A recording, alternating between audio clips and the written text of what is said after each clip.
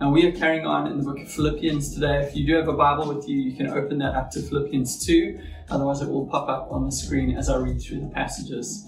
But I want to ask you a question first about power and leadership and service and your experience of those things. Have you ever had a leader or a boss or an authority figure that has really just amazed you with the way they've treated you or treated others? I remember speaking to my sister who grew up in Durban with me and then worked in Cape Town for a while about her own experience at work. And she told me about some of the bosses she'd had in Durban and then how she'd been blown away by this boss at her first job in Cape Town. This boss was older than her, was more qualified, worked really, really hard. But this boss had been invested in her, wanted to see her develop, was thoughtful about her and her needs, was buying her really kind gift, generous gifts for her birthday, and was just making sure that my sister Chelsea was just developing in this role. At the same time, this boss used their free time, took days off, used their holiday time to go and serve other people in the community around them. They just were a big-hearted, generous boss. And my sister said she learned so much from this woman who was older than her, much more senior and experienced than her. She was small fry coming in at like an entry-level job. And this boss had served her even though she had power in this role. And my sister said that had marked her. Maybe you've been marked badly by a bad boss, an abusive boss or leader or authority figure in your life who has misused their position to hurt you. That's such a terrible thing. When I was preparing for today, I thought about an experience I'd had with a friend of mine. Shell and I were preaching at a different church on Sunday in a different city, in a very urban church. And I was just amazed at their example on this Sunday morning. They fetched us and took us to the Sunday gathering. And as we got out, we were going into the venue where at the front door of where this church met, there was quite a large, I don't know how to say this nicely, so I'll just be honest. There was a large poop right at the door. Now, this wasn't like a little dog turd that had just been left behind. This was a human poop that probably someone who had slept outside that door had left. It was a bit of a hit and run situation. They pooped, they'd gotten out of there and they left that for the church to deal with. And obviously it's pretty gross to arrive at church and be greeted by that as you enter in. So my friend wasn't loving it. But what happened next really impressed me. You know, we went inside and there was a pre-gathering prayer meeting, so we were praying and this guy disappeared for a while. And I saw him kind of pop out with some packets and some hand towels and things like that. And he sorted out the business. You know, there was a bit of smushing and squidging, but he was able to pick this up, put it in a packet, clean it up, clean his hands, and carry on. And I know you might think, so what? Isn't that what he should have done? Isn't that the normal situation? You know, isn't that the right thing to do? Well, I think it is, and I'm glad you think so too. But at the same time, there's so many reasons he could have gotten out of doing this as the leader of this church. You know, he didn't need to. He could have been justified in asking someone else to sort out this poop. He could have spoken to the serving team guys and just said, hey guys, listen, I'm busy. I've got stuff to do. People just need to talk to me about things. Can you take care of this? I just don't have time. And they would have understood. I'm sure they would have done it. Maybe not happily, but they would have done it with a good heart. You know, he's too busy. In this place, he's an important person. He's the pastor. Most people would have understood that. Secondly, this guy's a huge germaphobe. He's the kind of person who before COVID would carry around hand sanitizer and put it on a couple of times a day. And I know how much this grossed him out. I mean, cleaning up a dog poop, fine. Cleaning up a human poop, not so fine. When you're a germaphobe, really, really bad. So he could have found another way out. Maybe he could have just ignored it at the door or pointed it out and then not done anything about it and just hoped someone else would sort it out so he didn't have to get involved. You know, if he felt too bad asking someone, he could have just hoped someone else would see it and sort it out. But instead, he went to the really gross place. He sorted it out himself, got the napkins, got the package, cleaned it up and threw it away. I don't know what you would have done in that situation. I hope I would have done the right thing, but I don't know.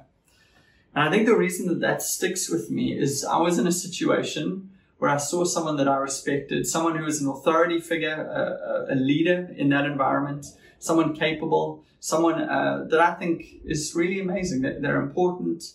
And what they did in that environment, in that situation, is they humbled themselves to serve others.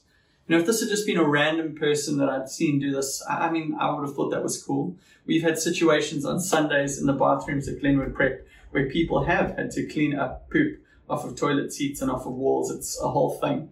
And I'm amazed at our serving team doing that. But this person did this in their position of authority. They humbled themselves and served. And they didn't get up and take the mic that morning and say, guys, you wouldn't believe what happened when I arrived, and told the story in such a way where they weren't boasting, but they were kind of humble bragging about how gross this was and how amazing they were to clean this, you know. Could have been a good PR stunt. They could have glorified themselves and made them look like a real hero in this situation. But this guy didn't do that. He did this because of his character, because it was the right thing to do. He humbled himself and served. Or to use the language of Philippians 2 that we're in today, he humbled himself. He took the form of a servant. He emptied himself of his pride and glory, and he did the dirty work. Now listen, the point of this story isn't that if there's a poop at the door, call Grant because he's the pastor and he should serve and he should sort this out. In this story, I didn't. I didn't pick it up. I didn't get involved. I just went to pray. But I'm sharing this because we've all been in a situation where we are faced, either someone asks us or we're in a situation where we have to respond to something in front of us. And maybe you felt before like, actually, this is below me, you know, like how dare they ask me to do this? Because don't they know who I am? I'm important. Don't they know what I do during the week? Don't they know who I am in this place? I shouldn't be the one doing this. Of course not. How dare you? Now, we're probably all too polite to do that. Some of you might politely say no. Some of you might say yes and then not do it. Some of you might do it begrudgingly. But in our hearts, you know, we might do it with a smile, but in our hearts, sometimes this reveals what is really inside of us. The pride, the selfishness that is in our hearts, that we don't want to be there, but is inside of us all. And this helps us to see ourselves.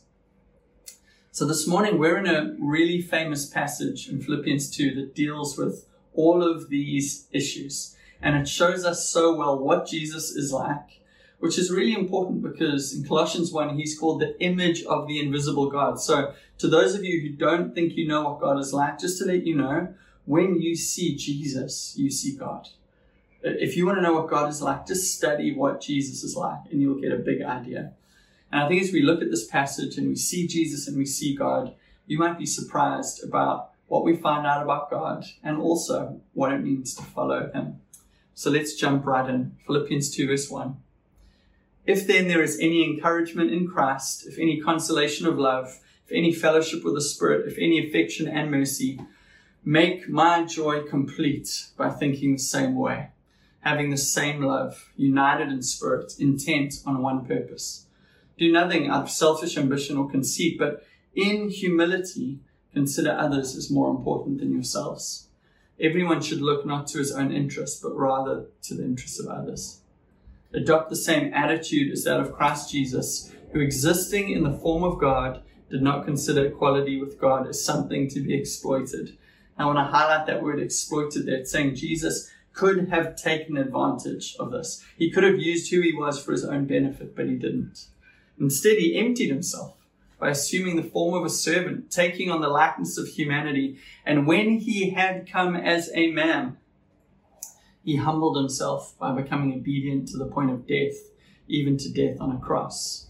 For this reason, God highly exalted him and gave him the name that is above every name, so that at the name of Jesus, every knee will bow in heaven and on earth and under the earth, and every tongue will confess that Jesus Christ is Lord, to the glory of God the Father. Powerful stuff. One of the most loved passages in the Bible, probably one of the most famous passages in Philippians. And in verse 5, we'll start there this morning. It says, adopt the same attitude as that of Jesus Christ. This is kind of the central hinge point between the beginning and the end of this passage. And this is a key practice for us to apply and do after tonight's message. You ready for it again? Adopt the same attitude as Christ Jesus. Other translations interpret this a bit differently. They say, have this mind among yourselves, which is yours in Christ Jesus. Think of yourselves the way Christ Jesus thought of himself, or in your relationships with one another, have the same mindset as Christ Jesus? I guess the challenge is, what attitude do you have? What mindset do you have? What way of thinking do you have? Because here, Paul is calling us to a new one. He's calling us to put on new lenses through which we see ourselves and the world and God and each other. And he's calling us to a way of seeing it through Jesus' eyes, thinking through Jesus' thoughts, and then imitating Jesus' example. So let's go back to the beginning. Verse 1 to 4 in this passage is about a unified human community in the church.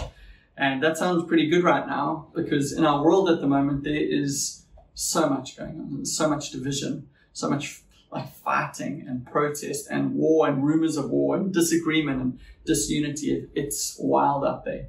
I'm sure you've seen in the news what's going on in Nigeria at the moment, just the division there, and the political just division going on in the US as they gear up for their elections. I feel like every morning when I read through the news, either on News 24 or CNN or BBC or Al Jazeera or whatever app I use, it's just so much going on in so many different parts of the world. But this passage, speaking against disunity and for unity, is talking specifically about the church community. You see, the church is called to be different to the world around us. We're called to be, as I said last week, a colony of heaven on earth that reveals the kingdom of God. That's the ideal that Paul is holding up here. And in this community, the love we've experienced in God, the fellowship we've had with the Holy Spirit, the encouragement we found in Jesus, and all these things that are listed here should shape us and make us different as Christians. They should change our whole way of being community together. But if that's the ideal, the on-the-ground reality is really marked by the fact that we're all people in process. We're all imperfect, we're all learning, we're all growing. We all struggle with sin and have our own junk. And as Paul says in Romans 7, I do not do the things I want to do. Even though we hold to the ideal, sometimes we fail to live up to it. And when we come into a community like Harbour City, or if you're part of another church watching this today, we bring that sin and junk and those ways of thinking that need to be sanctified or processed out of us. We bring that with us. And that means that Paul has to tell the church here to be united. You see, this might shock some of you, but even in churches, there is fighting, there is politics, there is division, there is misunderstanding and hypocrisy, just like everywhere else in the world. Even though that's not the ideal that we're aiming for, because of the sin in our hearts, just like what we see all around us in the news and in the world, we see that brokenness in the church. Remember this, because many people say, I'm not going to be in the church, it's just full of hypocrites. Well, you're 100% right. Churches are not full of perfect people. Churches are full of people who acknowledge that they need a savior. And you're welcome to come and join us too. And that means that while we hold up the biblical ideal of what the church community is meant to be, we still have to deal with the reality of the sin and brokenness that we all bring into this local colony of heaven. So welcome to Real Church. If you've never been in a church before, this is what you're in for. It's glorious, but it can be a bit messy too. That's why Paul writes to the church and says in verse 3, do nothing out of selfish ambition or conceit, but in humility consider others as more important than yourselves. Selfish ambition is self-serving. It's putting ourselves first, trying to get ahead. And conceit is excessive pride. When I was preparing for this, I saw this quote about pride from Lewis Smedes. He says, pride in the religious sense is an arrogant refusal to let God be God. It is to grab God's status for oneself. Do you ever find that in your own life? Because I know I do in mine. I want to be important. I want to be thought highly of. I want to be worshipped or seen as glorious. I want to be at the center of the universe. I know it's gross, but it's inside of me. And Paul says to the church, he says to us that we cannot exist together as a healthy, mature colony of heaven if pride and selfishness exists among us. We cannot be the church if we have those things. Instead, we need to humble ourselves and continue as sacrificial servants. Now that's easier said than done. I love the idea of this, but this is hard to work out in my life and among us. I'm all for being humble. I'm all for living as servants. I'm all for being this colony of heaven. I want it. I desire it. I pray for it for us, Harvest City. But I hate when it costs me something and when I have to put others ahead of myself. Just being real today. And Paul fleshes this out for us a little bit and lets us know what this actually looks like in verse 4, where he says, everyone should look not to his own interests, but rather to the interests of others. Now, I know there's a spectrum of people that'll be in the room tonight and that are watching this today, and I want to try and talk to all of you. To those of you who are other-focused, are serving hard, are sacrificial, you lay down your life for others, or who at the drop of a hat, if someone calls you, you will leave everything you're doing and go and help someone in whatever way they need. If you're the kind of person who's always helping someone move, or doing DIY for someone else, or making someone a meal, or just thinking of others, then in a way, I kind of want you to block your ears for what I'm about to say, because I don't want you to hear this today. And this is why. I don't want you to hear this today and feel guilty that you are not doing enough and go home and beat yourself up and feel like you're too proud and selfish and commit to doing more stuff. That is not my goal today at all. And that's not the goal of Philippians 2. See, guilt is a powerful motivator, but guilt is not something God ever uses to try and get his people to do his will. You see, some people who have got big hearts and are really generous with their time and their money and their energy and their skills and all of that, they're super servant-hearted, and they can see the needs around them. That they can see how much needs to be done. They can see people who are hurting and need help, and they want to meet all of those needs. And those kind of people who are so generous and never feel like they're doing enough, they often get taken advantage of because they hate saying no, because they want to help. But it's just, you're amazing, those people who are wired like this. And often these people have also got a great theology of serving. They've internalized some of the scriptures in the Bible about serving, and they think them through, like Philippians 2. We are called to live as humble, sacrificial servants, like Jesus, who's humbly served us sacrificially. Or to take up our cross, deny ourselves and follow him, or to die to self, or to lay down our lives. If you want to follow Jesus, that is what it means. And if you want to honor him with your life, you're going to be serious about doing that. I don't know if you've seen the movie Yes Man with Jim Carrey and Zooey Deschanel, but there's this really crazy scene. I'll give you the plot in a nutshell. Jim Carrey goes through a really tough breakup and he kind of isolates. He just spends time on his own. Basically, he goes and hires movies. Remember the good old days when you did that? He hires movies every night, goes home and watches them. He doesn't go out with his friends. He doesn't go to parties. He's missing out on so many things. He becomes a no-man. Even at work, he works at a bank and he just denies loans all day. Just says no, no, no. Until one day he ends up going to this self-help talk at night around the power of yes. And he has a powerful experience in this meeting where the person facilitating it gets him to make a covenant with him that he will only say yes when he gets asked to do things. So he does. Every time someone asks him to do something, request something of him, he says yes. And now there's a whole lot of zany situations going on in this, which I won't get into. But his friends find this out. And like any good friends would do, they take good advantage of him and this crazy new philosophy he's adopted. So the one friend says, well, okay, can I move into your place rent-free? Yes. Will you wash my laundry? Yes. Do you mind buying groceries for me? Yes. Will you take my mom to the airport? Yes. And Jim Carrey ends up doing thing after thing after thing. His other friend actually asked him to throw his fiance's bachelorette party. He's barely met her, he barely knows her, and he has to say yes. If you feel like Jim Carrey in Yes Man, that you're just saying yes, you can't say no, you're overwhelmed, you're being taken advantage of by other people, I want to say to you, God will not love you anymore, and God will not love you any less based on what you do or how much. Please hear me say that today. So if you serve, that's amazing, but don't do it out of guilt. Do it out of a place of deep joy in Jesus, not trying to keep God happy and to earn his love and favor in your life, because you don't have to. Jesus has already paid the price for your sins. He's already reconciled you to God. You're already in him. God loves you and is pleased with you.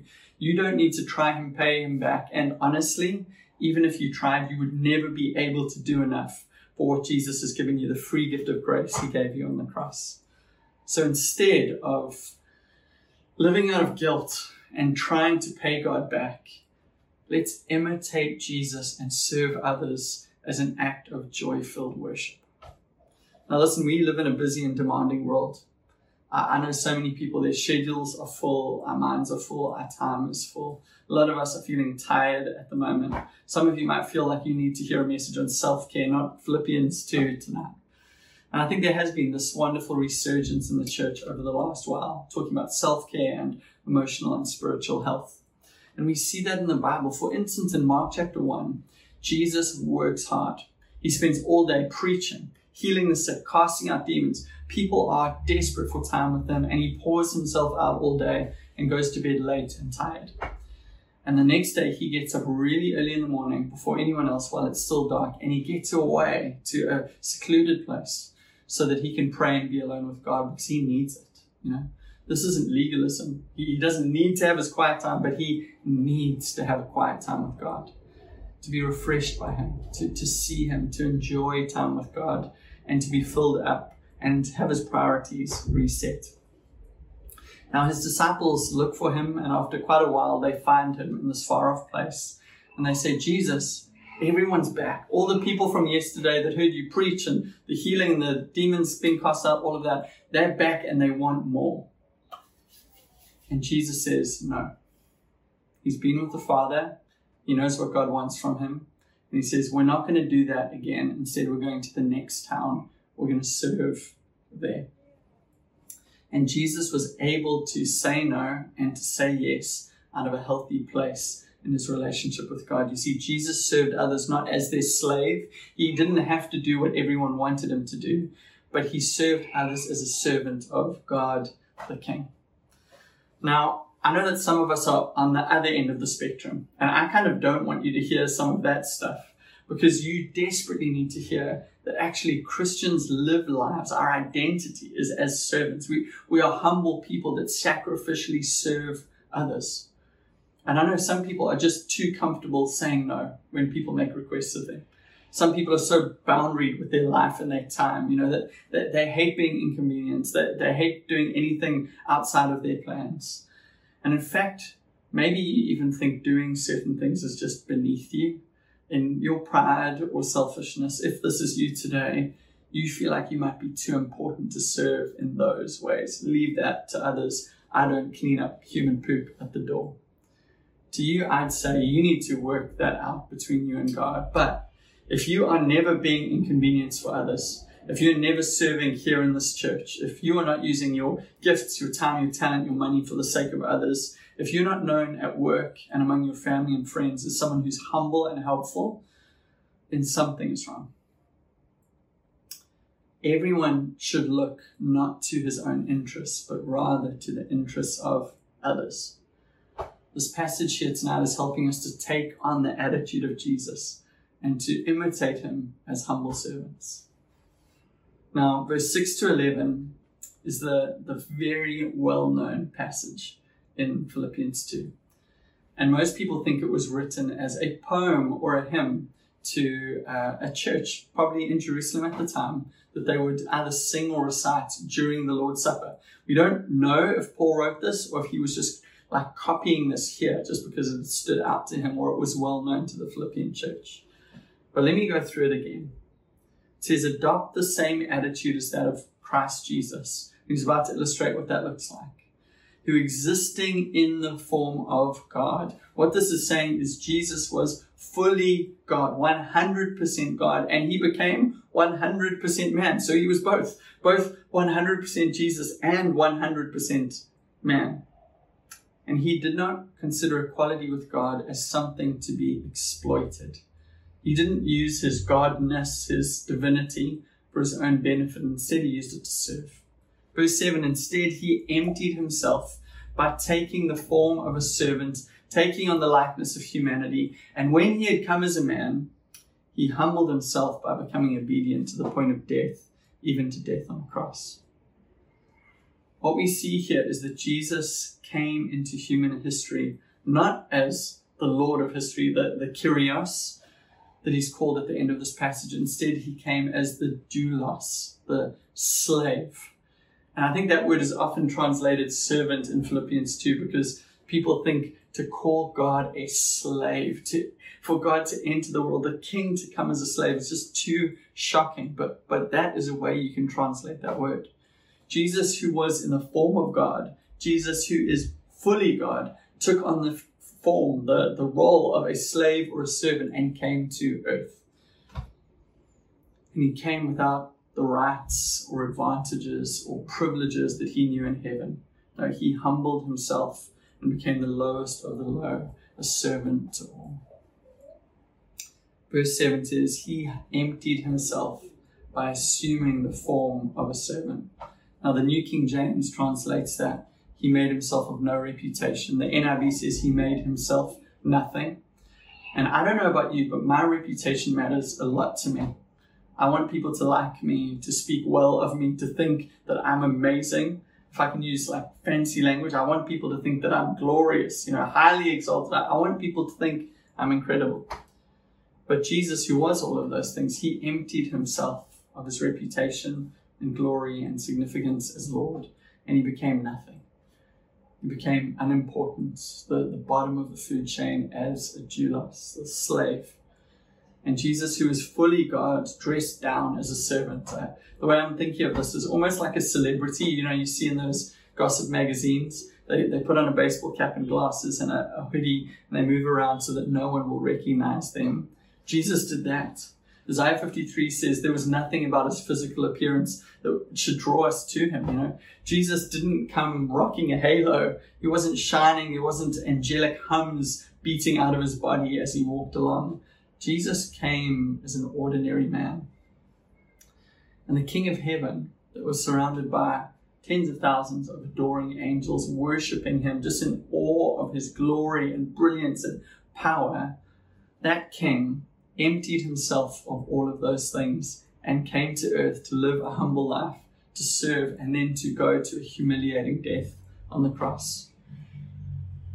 And that means that if Jesus could do all of that, that you and I don't need to live or die by what others think of us. What we see here is even if the eyes of others, I am nothing. It doesn't matter, because in the eyes of God, I am something. God is willing to humble himself and come down and go to all of this effort that I could be reconciled to him. You are loved and valuable to him. Mark 10, verse 43 to 45 says, whoever wants to become great among you will be your servant, and whoever wants to be first among you will be a slave to all. For even the Son of Man did not come to be served, but to serve, and to give his life as a ransom for many. You see, Jesus' whole life was marked by humility. Look at his birth. Jesus wasn't born in an influential city. He wasn't born in Alexandria, Rome, Athens, or Jerusalem. He was born in a manger, a feeding trough in Bethlehem, a small town in the middle of nowhere. And he lived for 30 years in relative obscurity. He wasn't famous. People didn't know much about him. Then in his earthly ministry, he was known for loving unlovable people and spending time with outcasts. And when he died, he only had about 120 followers left. At his death, he was killed in the most shameful and humiliating way, nailed to a cross alongside two criminals. And we see in Jesus' entire life, he emptied himself of his glory, and he took on shame and rejection and experienced it to serve us. And he did that so that you and I don't need to experience the eternal rejection and shame that we would face. No, we will be reconciled to God. Jesus came as a slave and he died as an outcast for you and I. This is what God is like. This is your God, Harbour City. Let me end with this. For this reason, God highly exalted him and gave him the name that is above every name, so that at the name of Jesus, every knee will bow in heaven and on earth and under the earth, and every tongue will confess that Jesus Christ is Lord, to the glory of God the Father. This passage ends pretty well, actually. Like if you were to kind of do this on a grid, you would see from verse 5, things start to go downhill for Jesus. Humble, servant killed on the cross, and then it starts to rise again. This is the humiliation and exaltation of Jesus that we see here. Now, a bad interpretation of this passage would be, and I've heard this kind of message before, if you humble yourself and live a life as a servant, if you choose to serve others, if you are willing to be the kind of person who will pick up the human poop at the door of church, then God will highly exalt you. And that's kind of the prosperity gospel way of seeing things. If you live this kind of life, if you serve and are humble, then you will have fame and fortune. It's coming your way. But that's not what this passage is saying at all. This passage is showing us what God is like, and it's calling us to have the same attitude or mindset as Him. And it's calling us to follow Jesus' example of humility and servanthood. But lastly, in these final verses, it's trying to leave us with, I guess, the truth of ultimate reality. What is our world really all about? Now, last week I said that this passage would have been controversial to the Philippian church. When they read it, they would have been shook. See, they knew how subversive and controversial what was going on here was, because they knew that Paul is saying Jesus is Lord and Caesar is not. And that was a big deal because Caesar was worshipped as God in the whole Roman Empire. You know, Caesar is Lord was chanted by the people as just a propaganda call. This was what was known by the empire and the imperial cult. So for the church to reject Caesar as Lord and to proclaim Jesus as Lord, to worship Him and not Caesar, was a radical thing, and it could cost them their lives. Now for us today, it's a little bit different. You know, church signs say Jesus is Lord proudly outside. Even people who are not Christians have crosses tattooed on them. I think about this. Jamie Thomas, he's a skateboarder that I love. He has a brand called Zero. When he became a Christian, he got a cross tattooed on his chest, and he had a skateboard deck released with a cross that said Jesus saves underneath, which is kind of the modern day version of Jesus as Lord. You know what? It sold like hotcakes. He made a lot of money off of that board that said Jesus saves with a big cross on it. That message maybe means something different today, but it's no less controversial and radical. In a world where living your own truth is a virtue, in a world where absolute truth is being diminished, you know, because it is so hard to say to someone else, your view of reality is wrong, this view is right. Paul is writing and he's saying, this is the truth. This is ultimate reality. This is the way the universe works. This is what is going to happen. Jesus Christ is Lord over all. And he's saying here that one day, everyone in heaven and on earth and under the earth, that's spiritual beings, angels and demons and whatever else they might be. That's people that are alive, and that's those who are dead. Everyone, every being will bow their knee to Jesus Christ and will proclaim with their mouths that He is Lord, that He is the King and God over all things. So what Paul is saying here is that Jesus is supreme. He is supreme over all people, all places, all leaders, all things, and all gods. He is in first place, which is a pretty big and controversial and exclusive claim about Jesus and the world and reality and eternity. So Harbour City, visitors, friends, whoever you are watching this today, even though that day in Philippians 2 that we're talking about here is an unseen reality that is coming in the future, the question I want to leave you with today is, how will you respond to this truth?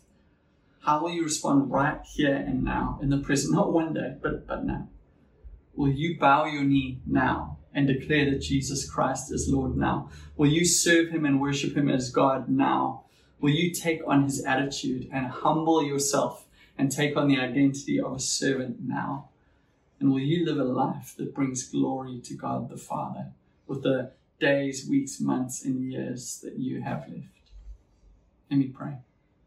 Holy Spirit, being a servant, living a humble life, fighting pride and selfishness in ourselves is hard. We ask you for your help and your power to do that. And I just pray for anyone watching today who's not sure where they stand with the Jesus is Lord stuff. I pray, Lord, that you would reveal yourself to us, open our eyes to see the truth of who you are. And I pray, Lord God, that our hearts would swell with love and commitment to you, that we would serve you, that we would bow our knees and our hearts and proclaim that you are Lord, to the glory of God the Father. Amen.